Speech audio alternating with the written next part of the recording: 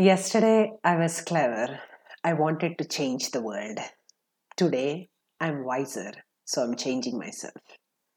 These are the words of Rumi, the Sufi poet from Istanbul, Turkey. Istanbul, Turkey is a place I had a chance to visit in 2018, and I have really fond memories of it.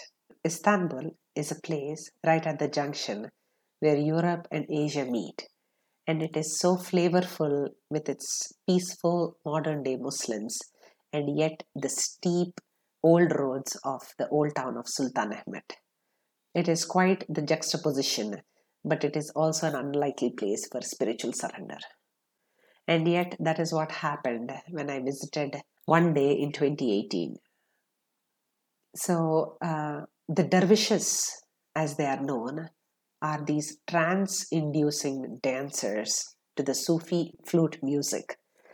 And I had stepped into a 550-year-old bathhouse, which was converted into a huge stage for these dervishes to dance.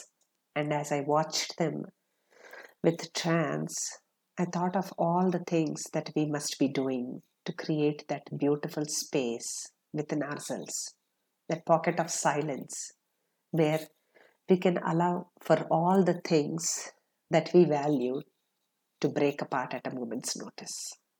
You know, while we are making plans for the evening, even what to cook tonight, or we are cultivating a sense of identity for ourselves in this world, or setting all these lofty goals for our future, I feel like this music, this space, this love, and even Rumi's poetry can give that space for ourselves, safekeeping place where we can allow for all the things that we value to break apart at a moment's notice.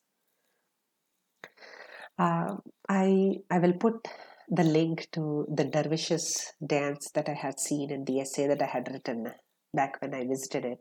But I want you to consider visiting Turkey, of course, when the COVID is over, so that you can see the intermingling of an old city with its modern day people.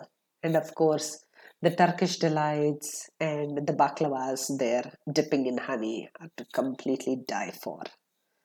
So, with fond memories of Turkey and the love and the beauty and the silence it inspired in me to save all the things that are valuable to me in my life. Here is to Turkey and its dancing dervishes. Thank you.